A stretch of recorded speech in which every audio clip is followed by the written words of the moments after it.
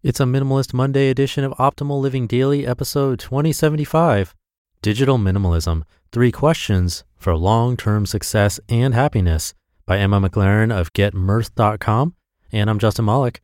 Hope you're having a great start to your week if you're listening in real time, and welcome back to Optimal Living Daily, or the OLD podcast, where I read to you from some of the best blogs I can find and get permission from.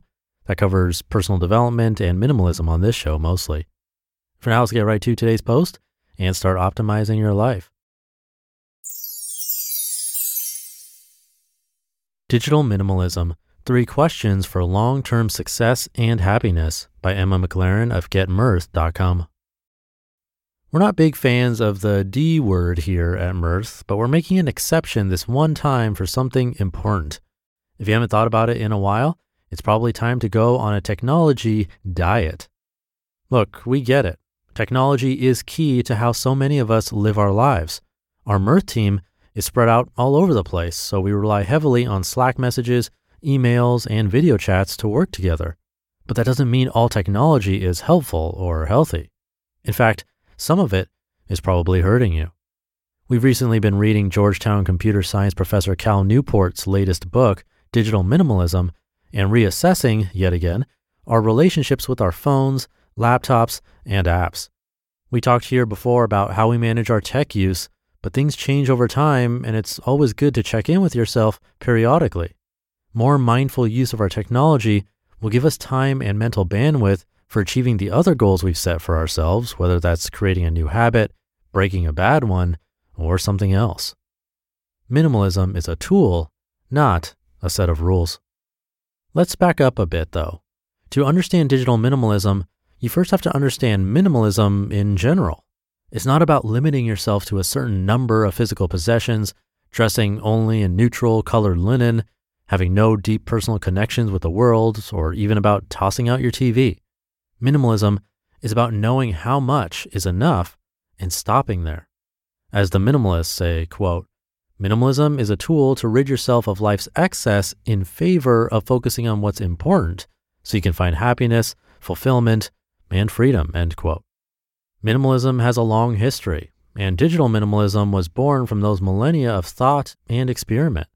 Its essential idea is this: as with the physical world, it's easy to fill our digital world with clutter.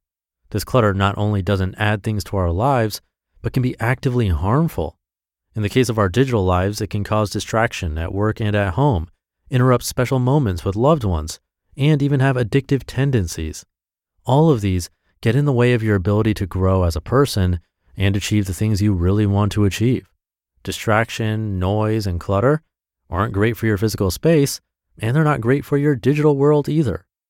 Enter the digital declutter. How to do a digital declutter. Newport recommends starting out with a 30-day declutter period. That involves removing all non-essential tech from your life, all the things you don't absolutely need to do your job or communicate with the most important people in your life. For most of us, that includes things like Netflix, social media apps, yes, Instagram, we're looking at you, and mindless phone games. To maximize your chances of success, find real-world substitutes for the digital things you're giving up: books, coffee meetings with friends, newspapers, etc. Be mindful of what triggers you to check your digital devices: boredom, frustration, craving new input, avoiding people, and plan for how you'll address that. Finally, because unexpected things happen, make a plan for what you'll do if you slip up and need to get back on track. Digital minimalism for long-term success. When you're done with your declutter phase, however long you decide to make that, you'll want to plan for a better long-term relationship with your technology. Start reintroducing technology slowly and mindfully. As you reintroduce each bit of technology, ask yourself 3 questions: what, how, and when. What technology am I going to use? Just because you liked it before doesn't mean you'll miss it during your declutter or want to resume using it when your declutter is over.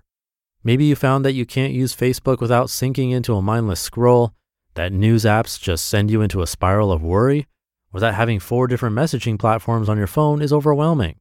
You don't have to reintroduce the things that don't work for you. How am I going to use this technology? Once you choose the things you're going to keep using, ask yourself how you plan to use them. We loved an episode of Pivot where its host Jenny Blake explains how she uses Instagram intentionally. Instead of following all 2,000 plus of her Facebook friends, which just filled her with anxiety and made her constantly compare her life to others, she follows only soothing content like New Yorker cartoons and cute animals. The takeaway? Use your tech the way that works for you. When am I going to use this technology? Finally, set limits for yourself. Tech apps, especially social media apps, are designed to be addictive. You can break that loop by setting time limits for each day, deciding to only use certain apps on certain days of the week or during certain times of day, or using other strategies that work for you. We hate getting sucked into the endless beeps and scrolling of social media, which is why we've built Myrth to be the kind of app where you only need to check in briefly once a day.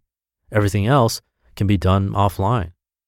By thoughtfully engaging with your technology as you move forward, you'll be able to set appropriate limits and keep it from taking up more space in your life than it should. That'll leave you space for doing more of what you really cherish, spending time with loved ones in real life, exploring other hobbies, learning a new language, or maybe writing that book you've always wanted to write. The sky's the limit. You just listened to the post titled Digital Minimalism, 3 Questions for Long-Term Success and Happiness by Emma McLaren of GetMyrth.com. One of the best things you can do for your kids is to teach them how to manage money. And this should be started when they're little. And that's why I'm so excited to tell you about the sponsor of today's episode, GoHenry by Acorns, the smart debit card and learning app for kids 6 to 18. GoHenry helps kids learn about all things money, earning, spending, saving, budgeting, and so much more. You can even track their chores and pay their allowance right in the GoHenry app. And with their GoHenry debit card, they can put their skills to use in the real world. Plus, parents can set spend limits and get real-time notifications whenever their kids use their cards. I seriously wish I had this as a kid. I had to learn about money the hard way as an adult. If my parents had set me up with GoHenry as a kid, learning to adult would have been so much easier. Set your kids up for success and get started today at gohenry.com/old. Terms and conditions apply. Renews from $4.99 per month unless canceled. Thank you to Emma and the team at Get Myrth.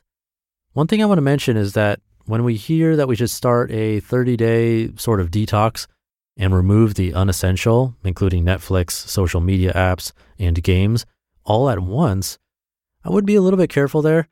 30 days is a long time to go without some of these things, and it's quite possible that you actually use these things mindfully. So as an example, I work a good amount. We have 5 daily shows here, now covering different topics, and I'm a producer of all of them. It's my job not only to make this show, but the other 4 too. So when I'm done with all of that, sometimes, if I'm being honest, most of the time, I just want to have dinner and watch an entertaining show on Netflix that makes me wonder what's going to happen next, or even play a mindless game on my phone. I don't have a problem with that because I would never expect that every single hour of every single day needs to be quote unquote productive. Personally, I think that just leads to burnout. That's my experience. It might not be the same for you, but if you attempt a digital detox, I would just want to make sure that you're not headed towards burnout, but instead becoming more mindful about what exactly you're doing and why. Because when it becomes totally automatic, then yeah, that might just be clutter and could be preventing you from doing things you actually want to do. The questions in this post will definitely help with that. And you'll definitely need to figure all of this out for yourself. Let me know what's working for you. Hope your week is off to a great start. Thank you for being here and listening to me and for subscribing to the show. And I'll be back tomorrow reading to you where your optimal life awaits.